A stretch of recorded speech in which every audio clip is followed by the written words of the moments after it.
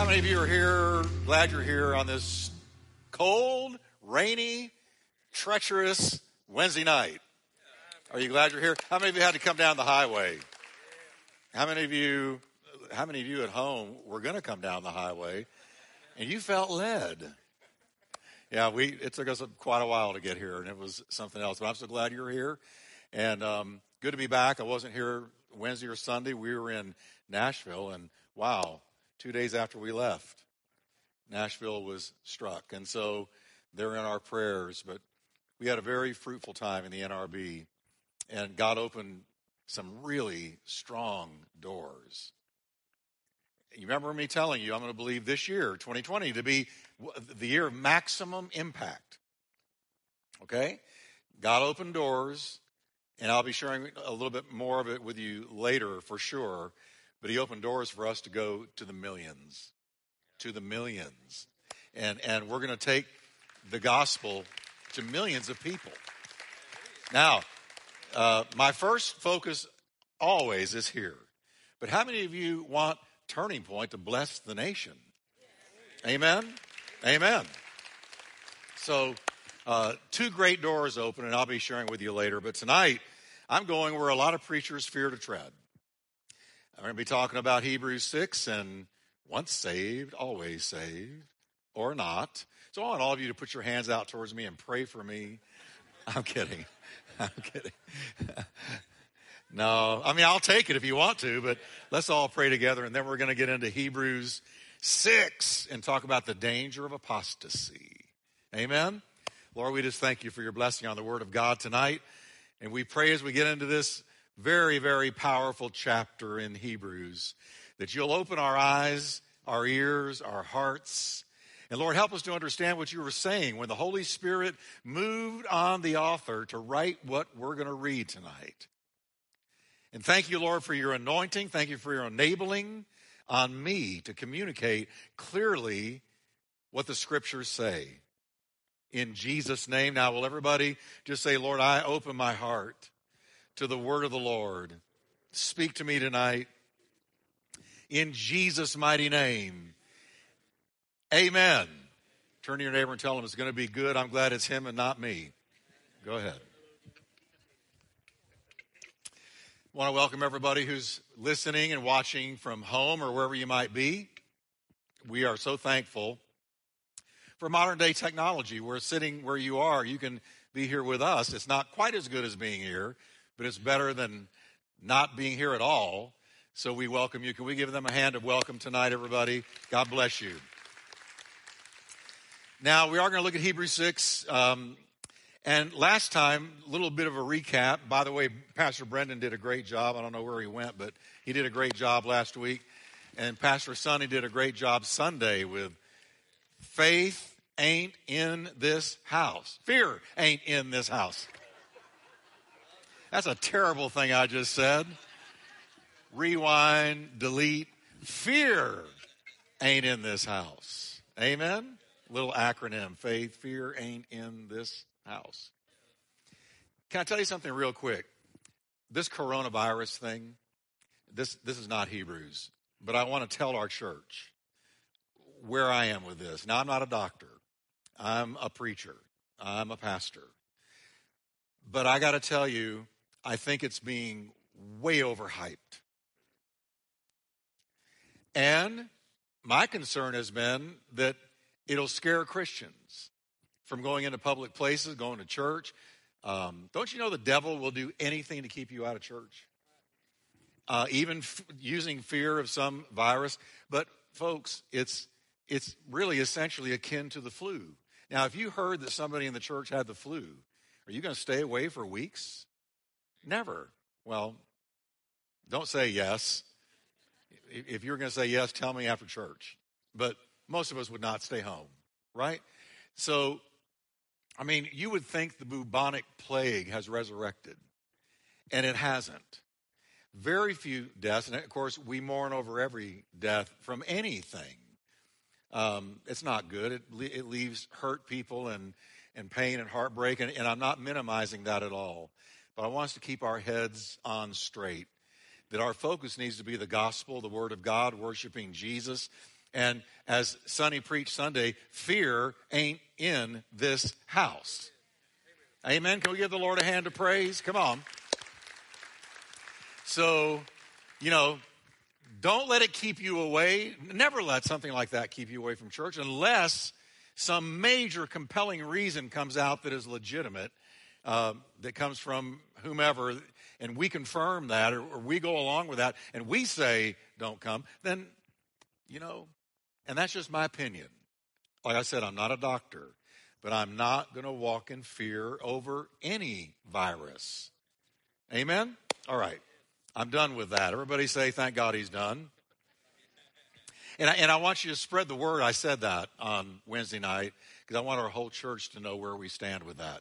Now, last time we closed out chapter 5 with the writer expressing frustration that his readers had become stuck in spiritual infanthood. I've thought lately about writing a book called Stuck, and deal with this whole thing of not growing spiritually. But the Hebrews he wrote to were stuck in babydom, infanthood, in the crib, in diapers, spiritually speaking. They should be teachers by now, but instead they needed to be taken through the elementary doctrines of the faith. And so he deals with that as he closes out chapter 5. But chapter 6 is going to pick up right there with the writer listing the 6 foundational doctrines of the Christian faith. So really you could take away the chapters. Chapter 5 leads right into chapter 6. There weren't chapters in the original writings anyway. And for sure here, it's too bad there's a chapter, because it's just picking up where 5 left off. Therefore, now whenever you see a therefore, you need to figure out what it's there for. Right? Therefore is a connective. Therefore is connecting one thought to something you're about to say. Therefore, leaving the discussion of the elementary principles of Christ, let us go on. Everybody say go on. Let's move on, go on, move onward, forward, and upward. Let's get with it. Listen to his voice here. Listen to his burden. Let's go on. Get out of babyhood. Let's go on to perfection. Now, when the Bible uses the word perfection, it is taken from a Greek word that just means maturity. Let's go on to maturity, because nobody's ever perfect. But let's go on from infanthood, spiritually speaking, into spiritual maturity. Let's go on. Not laying again the foundation of repentance from dead works and of faith toward God, of the doctrine of baptisms, of laying on of hands, of resurrection of the dead, and of eternal judgment.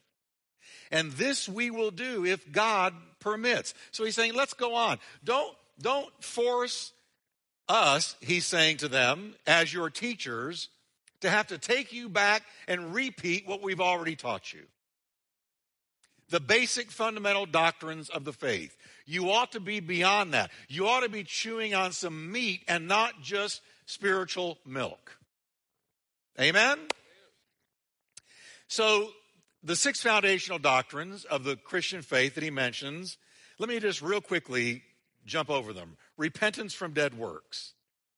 That's all about our entrance into all that God has for us, beginning with our salvation, is repentance. So he said, let's move on from repentance from dead works, works that don't save us, good works that don't save us. Let's move on from repentance.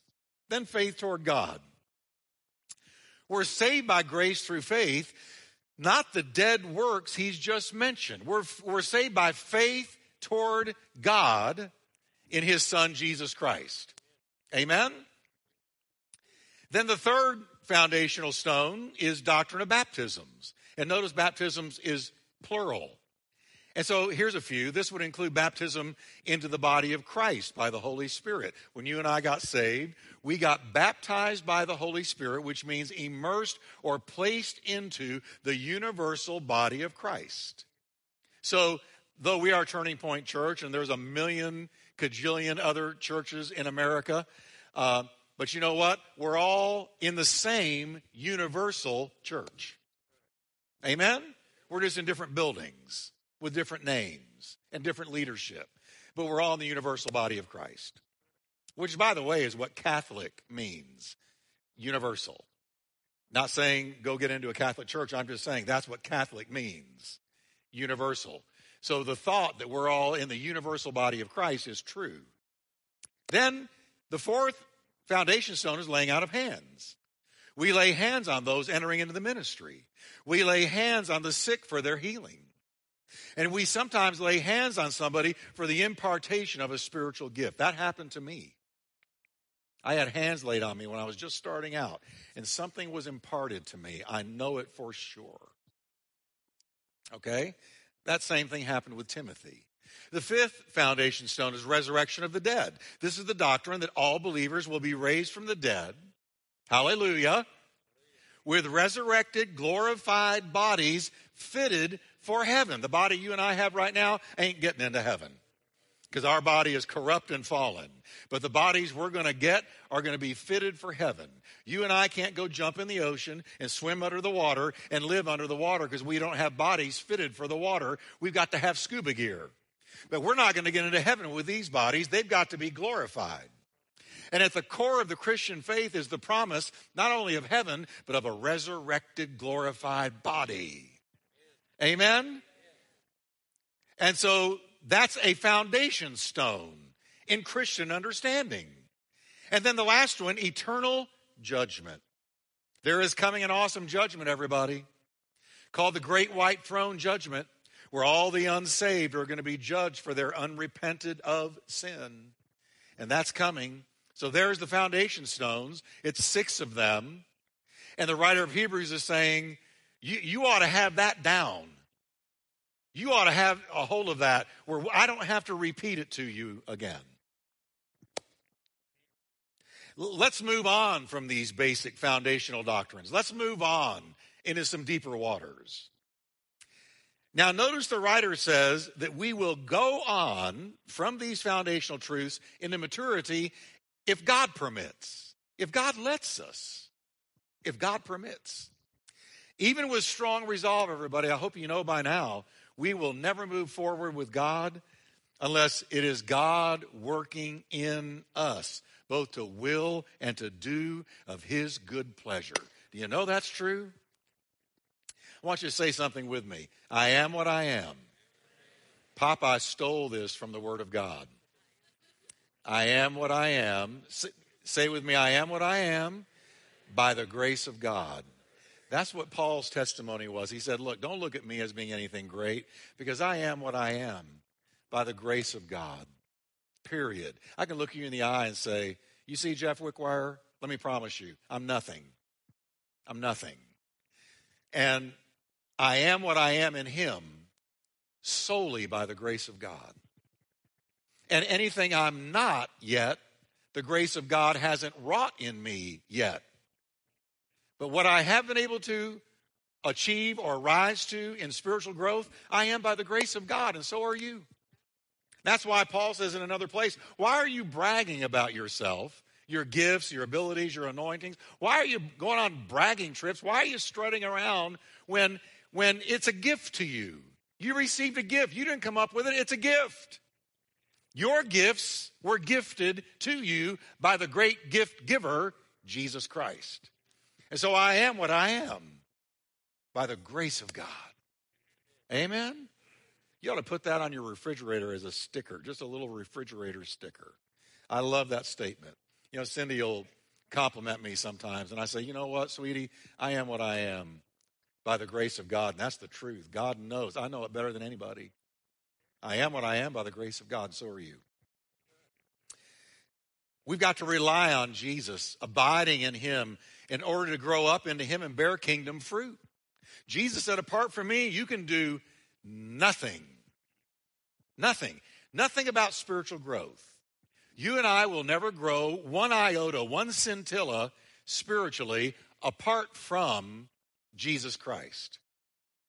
Have you ever noticed a branch in your backyard? When a branch breaks off of a tree, have you noticed that for a little while it looks just fine?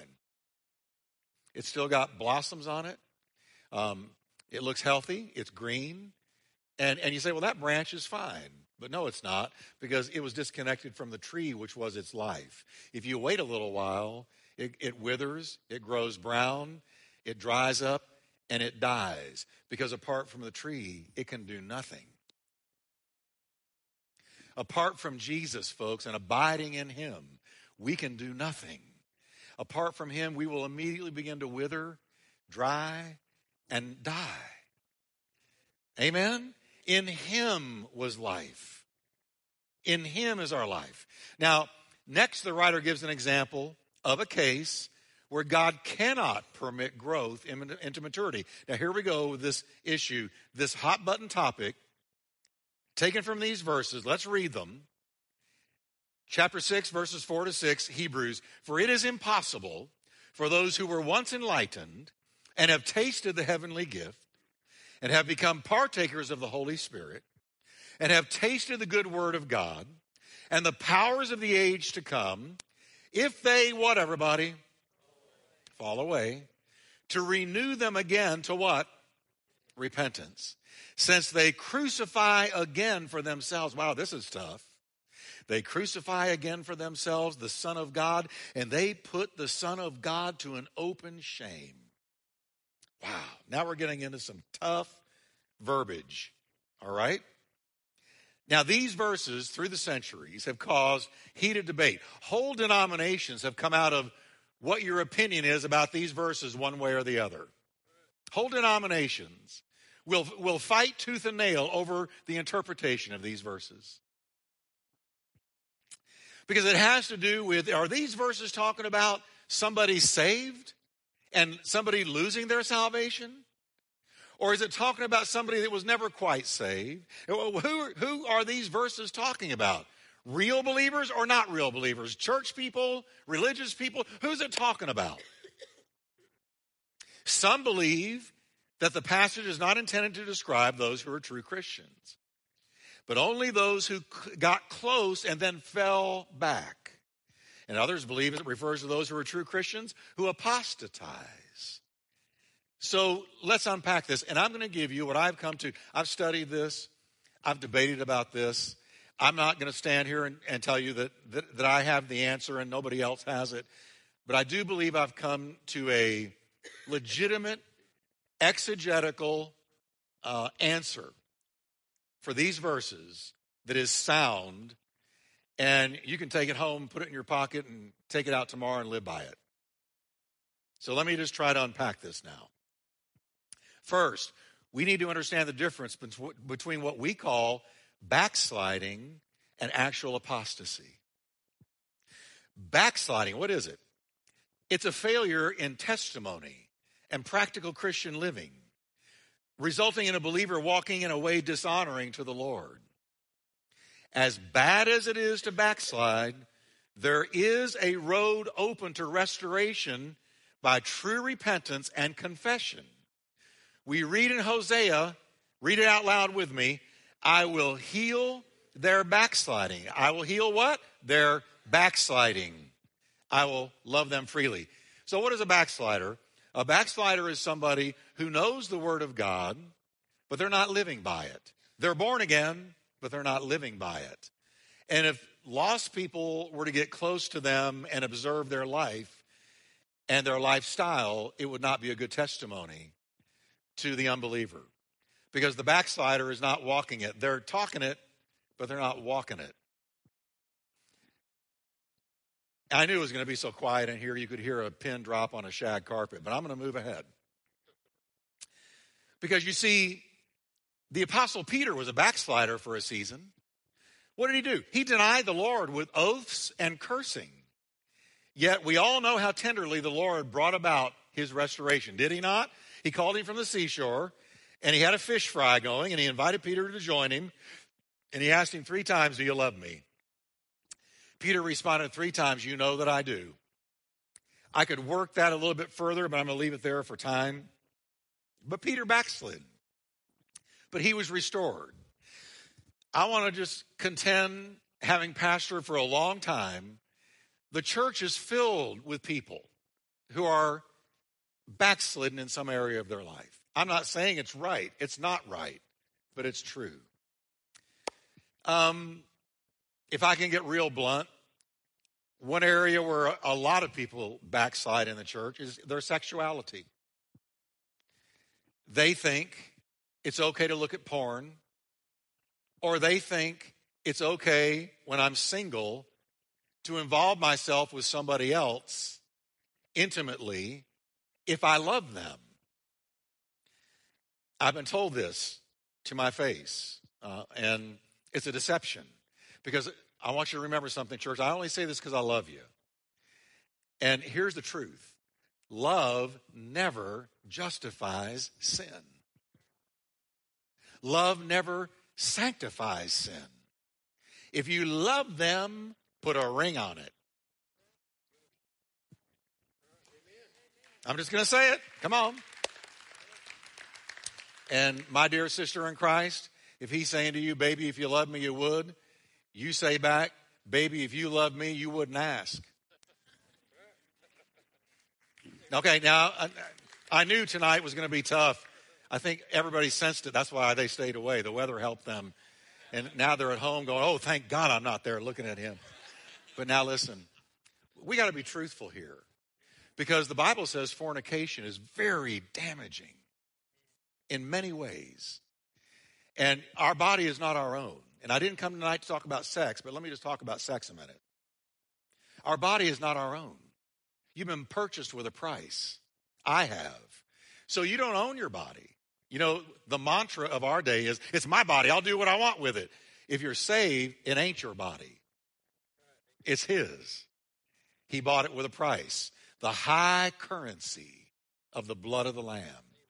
And so since it's his and it's not yours, you can't do with it what you want. And it helps to understand God's not a killjoy. He doesn't want to take away the fun in life.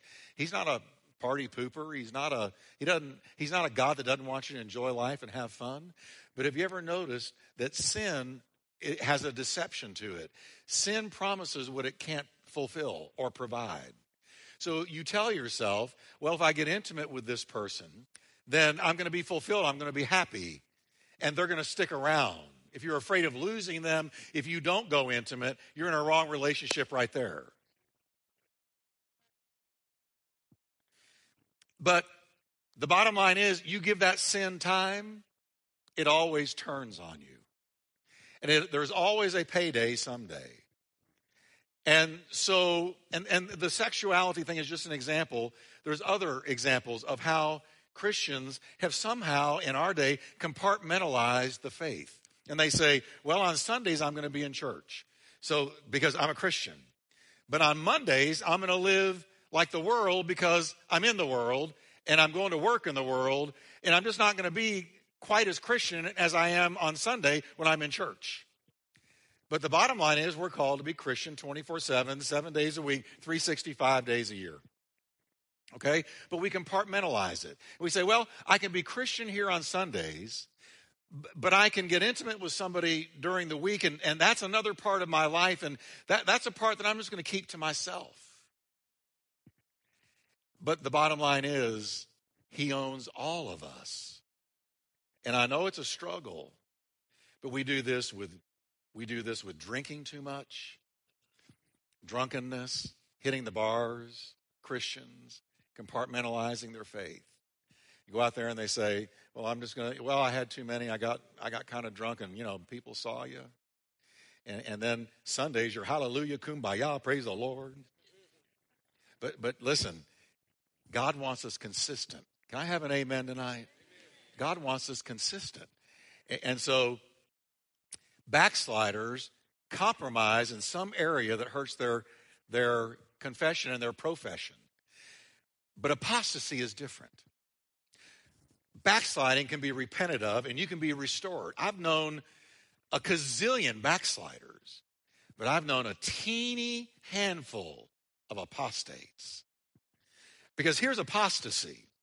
The Greek word for falling away in that verse is apostasia, from which we get our English word apostasy. And an apostate is somebody who openly renounces Christ and then declares he wants nothing to do with him, nothing to do with his cross, nothing to do with his shed blood, and they do not want to identify with the Lord Jesus in any way, shape, or form. They are out, buddy, gone, doors shut. I'm renouncing Christianity. I'm going into the world. I want nothing to do with it.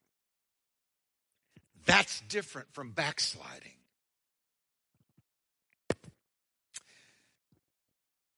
Like I said, I've only known a few. One guy, and I think I can remember maybe three in my whole Christian experience that I think were genuine apostates. One was there when I was water baptized. We were in the streets together, witnessing to everything that moved about Jesus. In our meetings, he's hallelujah, kumbaya, praise the Lord. But one day I got told that he had walked away, and I called him. And he began to curse at me. He told me he wanted nothing to do with Jesus Christ. He renounced the faith, and he walked away. And he has been away ever since. That's an apostate. A backslider says, I know I'm doing wrong. I just can't help it. Lord, I believe, help my unbelief. Lord, I believe I'm just weak. Lord, Lord, I'm not renouncing you. I'm just messing up. Please forgive me. But the apostate says, I want nothing to do with him. I could care less what he thinks about anything I'm doing. I'm done with that. The Apostle Paul predicted a great apostasy of this kind in the last days. He said, let no man deceive you by any means, for that day shall not come. That's talking about the return of Christ. That day, the return of Christ will not come, except there come a falling away. There's the word apostasia first. And that man of sin, the Antichrist, be revealed, the son of perdition. Here's Paul telling the Thessalonians, in the last days, there's going to be a widespread pandemic apostasy across the scale, on a large scale, across the spectrum. All denominations, Christians or professing Christians everywhere, many. What did Paul say to Timothy? In the last days, many will depart from the faith, giving heed to seducing spirits and doctrines of demons. So there again, he's predicting an apostasy. And folks, I believe we're witnessing the blooming of this final great apostasy right now as I teach in front of you. I could prove it to you in so many ways. It's happening in so many of the major denominations that used to be pillars of the truth. They used to stand on Scripture. They used to preach Scripture. They used to be stalwart believers in the inerrancy and infallibility of the Word of God. But now whole denominations are rejecting the clear moral teaching of Scripture, as well as the conviction that the Bible is God's inerrant word and is to be obeyed no matter what the culture says. I could care less what the culture thinks. I care everything what he thinks. But see, we're watching whole denominations cave in to the demands of the culture, and they've come to a stupid conclusion. To reach them, I got to be like them. Oh, no. The more different you are, the better you're going to reach them. Listen, we're to be lights shining into the dark. We're not to be like them. We're to be unlike them. And they're supposed to wonder why we're unlike them. And, well, I'm glad you asked. Let me tell you why I'm unlike you. Because I once was lost, but now I'm found, was blind, but now I see. Jesus changed me, transformed me, revolutionized my life. And the more different you are, the more appealing it is, unless you're weird, and I don't want you to be weird. I'm not talking about being eccentric. I'm talking about the light shining and having a clean life and being delivered from the bondage of the devil. And many non-denominational churches and movements are now embracing New Age mysticism, moral perversion, rather than holding true to God's word. We're watching, we've seen the last few months, last half a year, known Christian authors and pastors and singers renounce the faith. I'm going to talk about that as we go on now. This is the way total apostasy comes about. Step by step, inch by inch, compromise by compromise, until there's nothing left but a shell of true Christianity. Paul put it this way: they have a form of godliness, they look godly, but they deny the real power of Christianity. In other words, the Holy Spirit's not operating in their life. The writer says that there is no road to recovery and restoration from apostasy. That's what it says. I'm telling you what it says. There is no road to recovery from apostasy because something happens in the apostate's mind. Paul said in Romans 1, they are turned over to a reprobate mind. And in the apostate's mind, something clicks, something switches off, something, they cross a line that only God knows about. And once they cross that line, they can't be retrieved back. Are you ready? They don't want to be retrieved back. Their heart is cold. They've left God, and we're going to show you the writer of Hebrews is warning the Hebrew Jewish people of his time to watch out for the danger of apostasy. So in verse 4, the first part of it, so I'm just going to say A, B, and C for verse 4. In verse 4a, he addresses the dire danger of apostasy by beginning with these really chilling words. It is impossible for those who were once enlightened. Now, enlightened means that the apostates had been instructed in the ways of the gospel. They had heard the teaching of the gospel. The verb teach in Hebrew is very frequently translated as enlighten in the Septuagint. Now, in case you're wondering, the Septuagint is the translation of the Hebrew Old Testament. It was written in Hebrew. It was translated a couple of centuries before Jesus came to the earth by about 70 Greek scholars. It was translated out of Hebrew into Greek, so that you had the Old Testament translated into Greek. And when they translated into Greek, the word teach that was used in the Old Testament Hebrew was translated into the word enlighten. So in Hebrews here, he's saying these people have been taught. When he says they have been enlightened, he means they've been taught. The apostates had been taught about Christ. But as we all know, it's one thing to be taught about Christ intellectually, but it's quite another thing to be transformed by him spiritually. Amen? Can I have an amen tonight? Come on, you know it's true. There's a lot of people I know who know the word. They've been raised in church. They know the scriptures, but I can tell you they've never been born again. There are pastors that step in pulpits, not many, I would hope, but there are certainly some every Sunday who stand up and quote the scriptures, and they've never been born again. There are churches filled with all across America. Billy Graham once said, the greatest harvest field in the world is the church. Because so many people are in it that know the Bible and they're familiar, they're on the periphery of Christianity, but they've never been born again.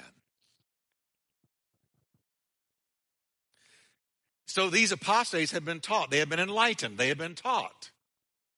Verse 4b. And also they tasted the heavenly gift. And they have tasted the good word of God. Everybody say tasted. Now, when I taste something, it's very different from eating it or devouring it. Amen? If I taste something. Tasting is not the same as swallowing the food, eating the food, digesting the food. I've got a taste. That means I've got a little bit of an idea about it, but I have never enjoyed that meal. I've only had a cursory taste. The apostates had had a fleeting taste of Christianity. They had been taught about it, but they never fully partook of the Christian faith. It hadn't penetrated into their inner parts. So yes, here's where I'm going with this. I believe the people the writer of Hebrews is talking about have never truly been born again.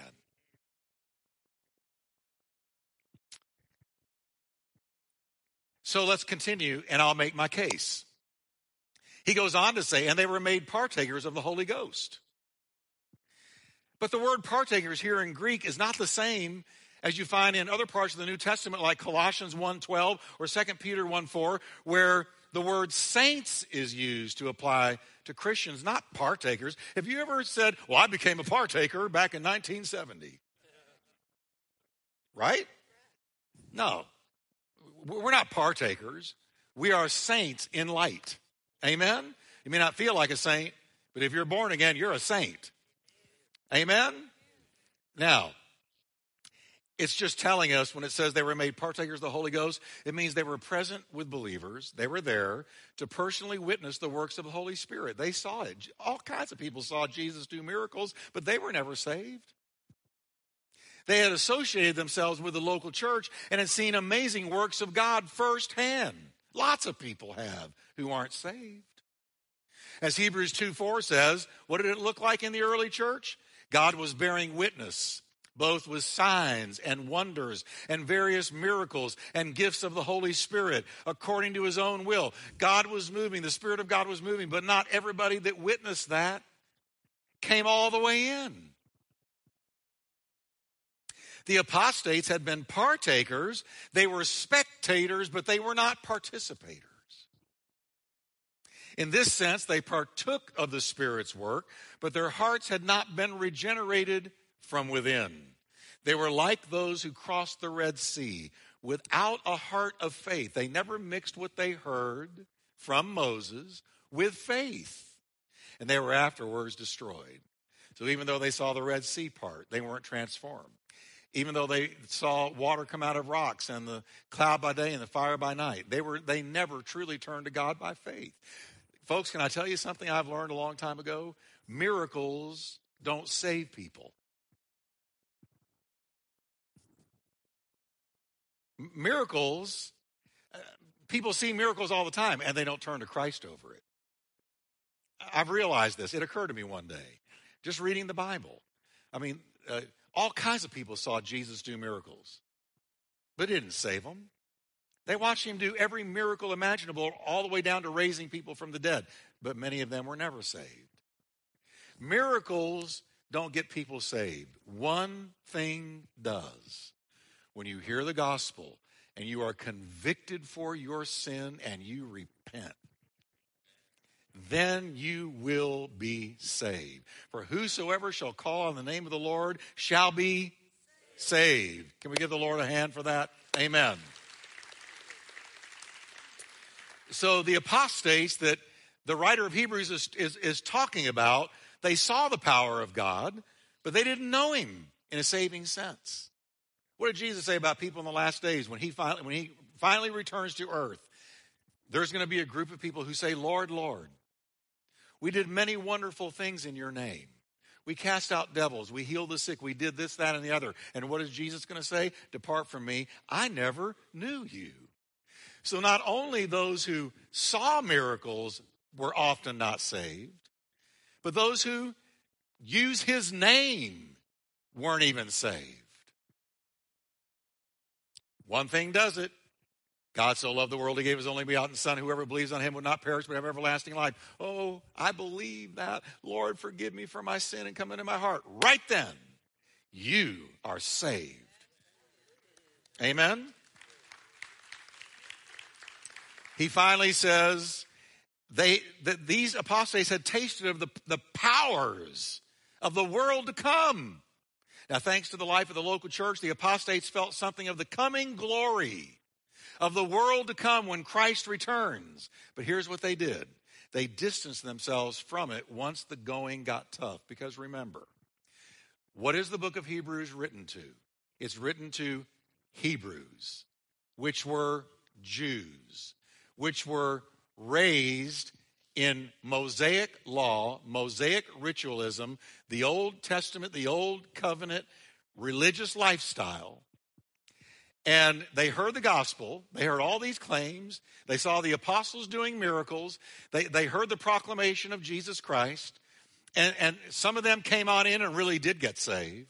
But others were on the periphery deciding. They were torn betwixt two. Do I go to Jesus and really turn my life over to him? Or do I stay with Moses? And we're going to see here that he's writing in verses 6 through 8. He's writing those who decided to go back to Moses. He's warning them, don't go back to Moses. The law can't save you. You are saved by grace through faith, period. The law can't save you. Don't apostatize and go back.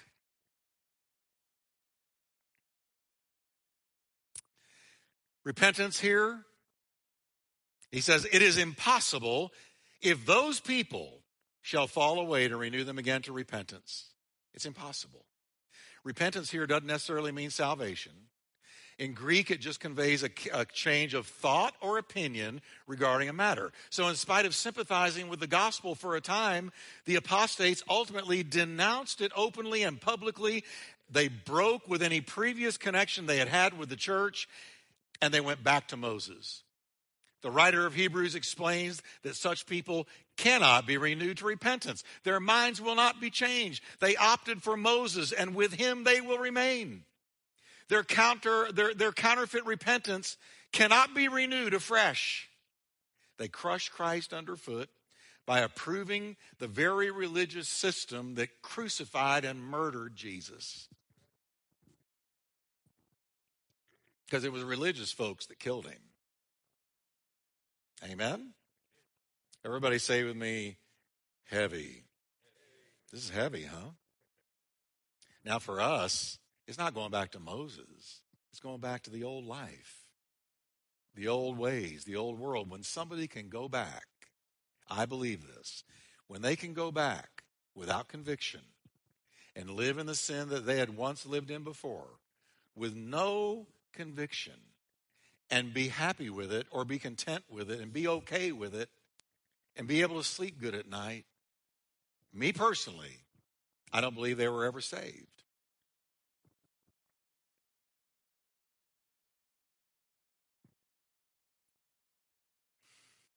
Well, I know a lot of people, Pastor Jeff, that are back there doing that. I would contend if they were saved, they're backslidden. And God has a woodshed for backsliders. All right? He tells the backslider in Hosea, I'm going to hedge you in. I'm going to take all your lovers away from you. I'm going to hedge you around with hedges of thorns. Every way you turn, you're going to get stuck and pricked, and you're going to be miserable in your backslidden state. I've never known a genuine Christian who, when they backslid, could genuinely, truly look at you and say, I'm happy. No, because God works them into, listen, for Jonah, it was a whale's belly. God has all kinds of whale's bellies. Yeah, might be jail, might be a broken heart. It might be financially destitute.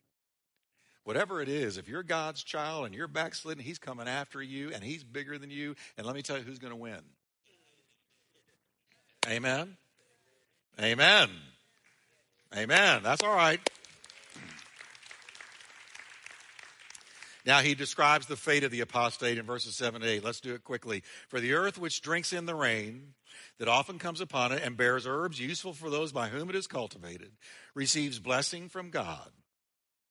If it's fruitful, God blesses it. But if it bears thorns and briars, it's rejected and near to being cursed, whose end is to be what? Burned. The Living Bible puts it like this. When a farmer's land has had many showers upon it and good crops come up, that land has experienced God's blessing upon it. But if it keeps on having crops of thistles and thorns, the land is considered no good and is ready for condemnation and burning off. This describes the common practice among the Oriental and Roman agriculturists of that day to burn bad and barren lands in hopes of burning off the seeds of the weeds that had ruined it. So what does it mean for the apostate? These verses, what does it mean? You know what? I know I don't want to experience it because the end is to be burned, whatever that means. It doesn't sound good. Amen? Now next, and I want to close with this because this is so important we catch this now. It's very important to note at this juncture in the chapter that the writer of Hebrews is careful to distinguish between true saints and hypocrites, apostates. After writing Hebrews 6, 4 to 8, he directs himself to the true believers beginning in verse 9. And he says this in verse 9.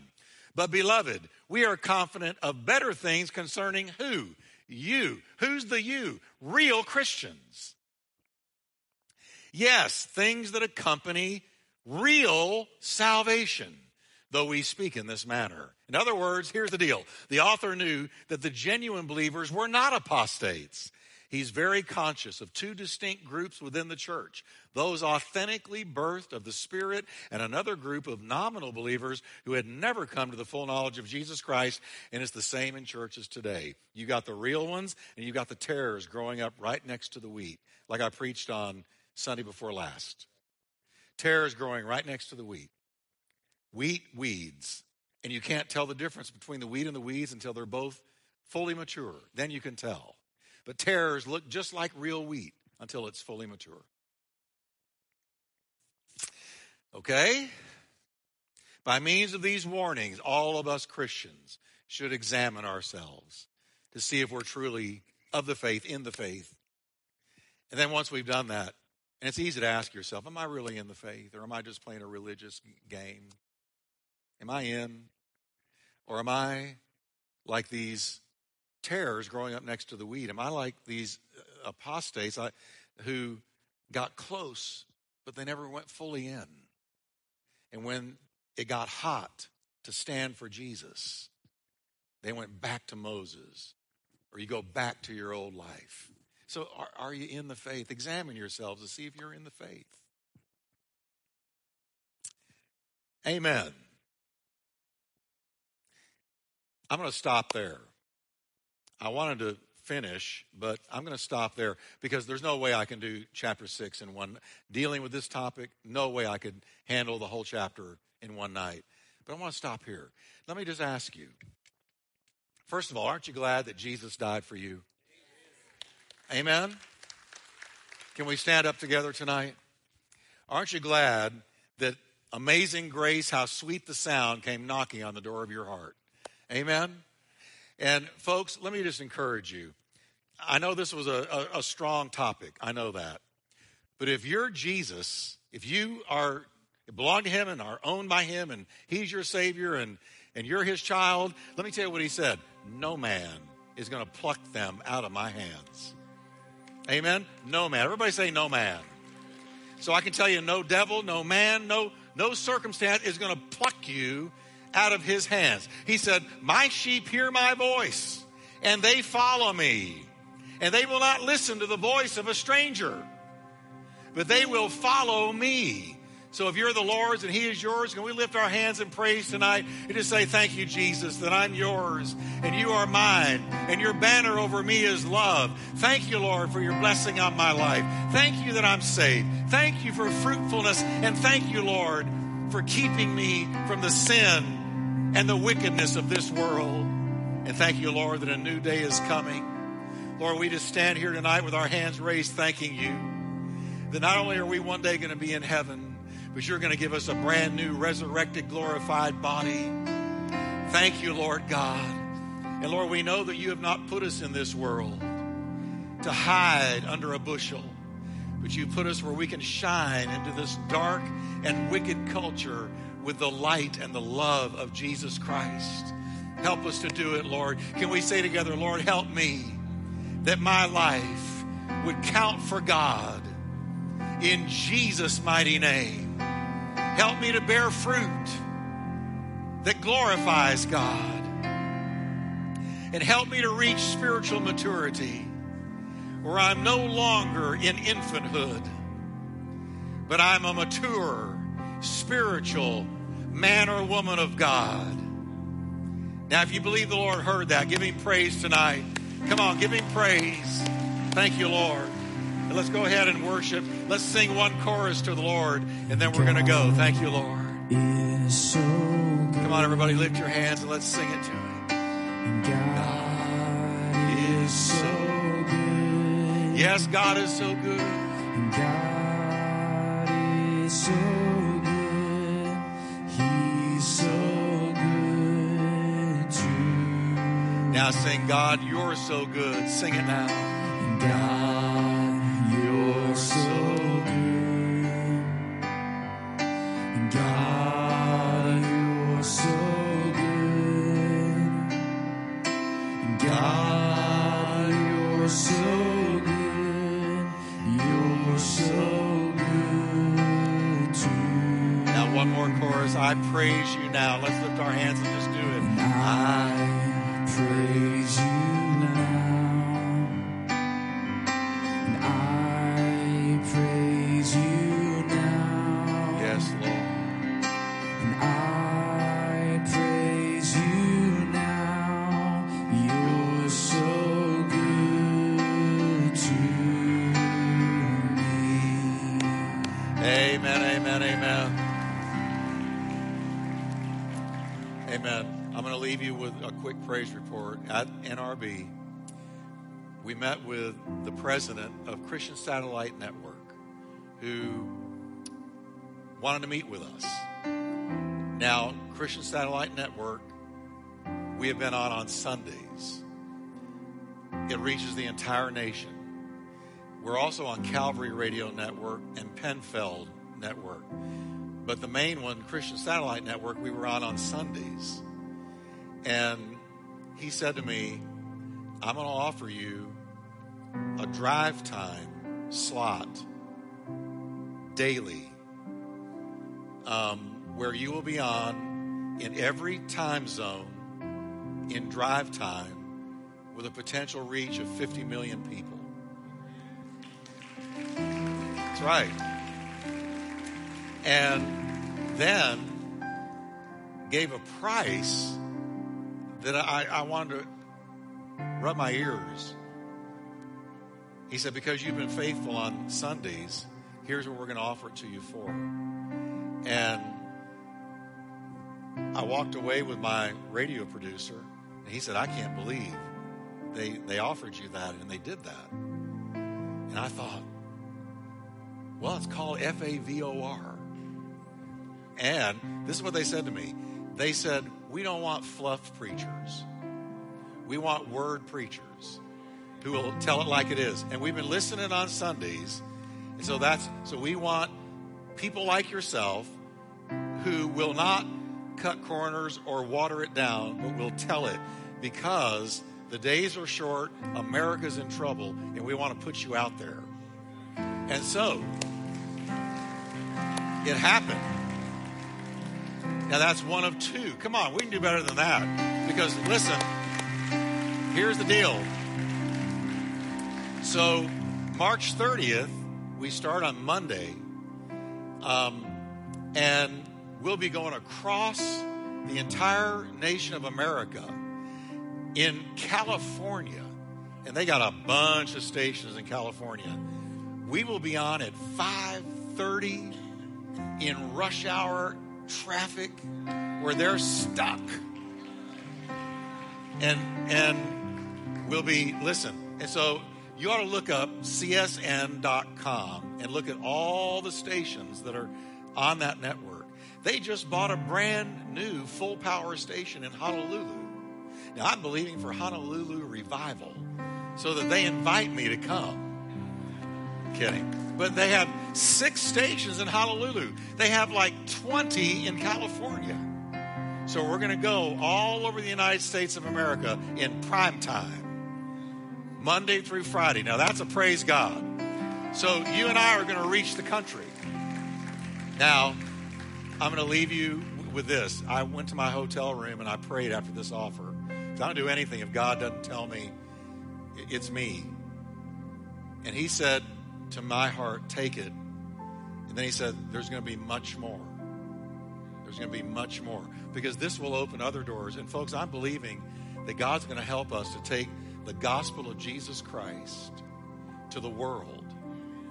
And God's going to make it happen. So, want to leave you with that. How many of you are happy? Come on, we ought to rejoice in that. Amen? Amen. So, Father, bless the people as they go. Help them get home safely in this rain.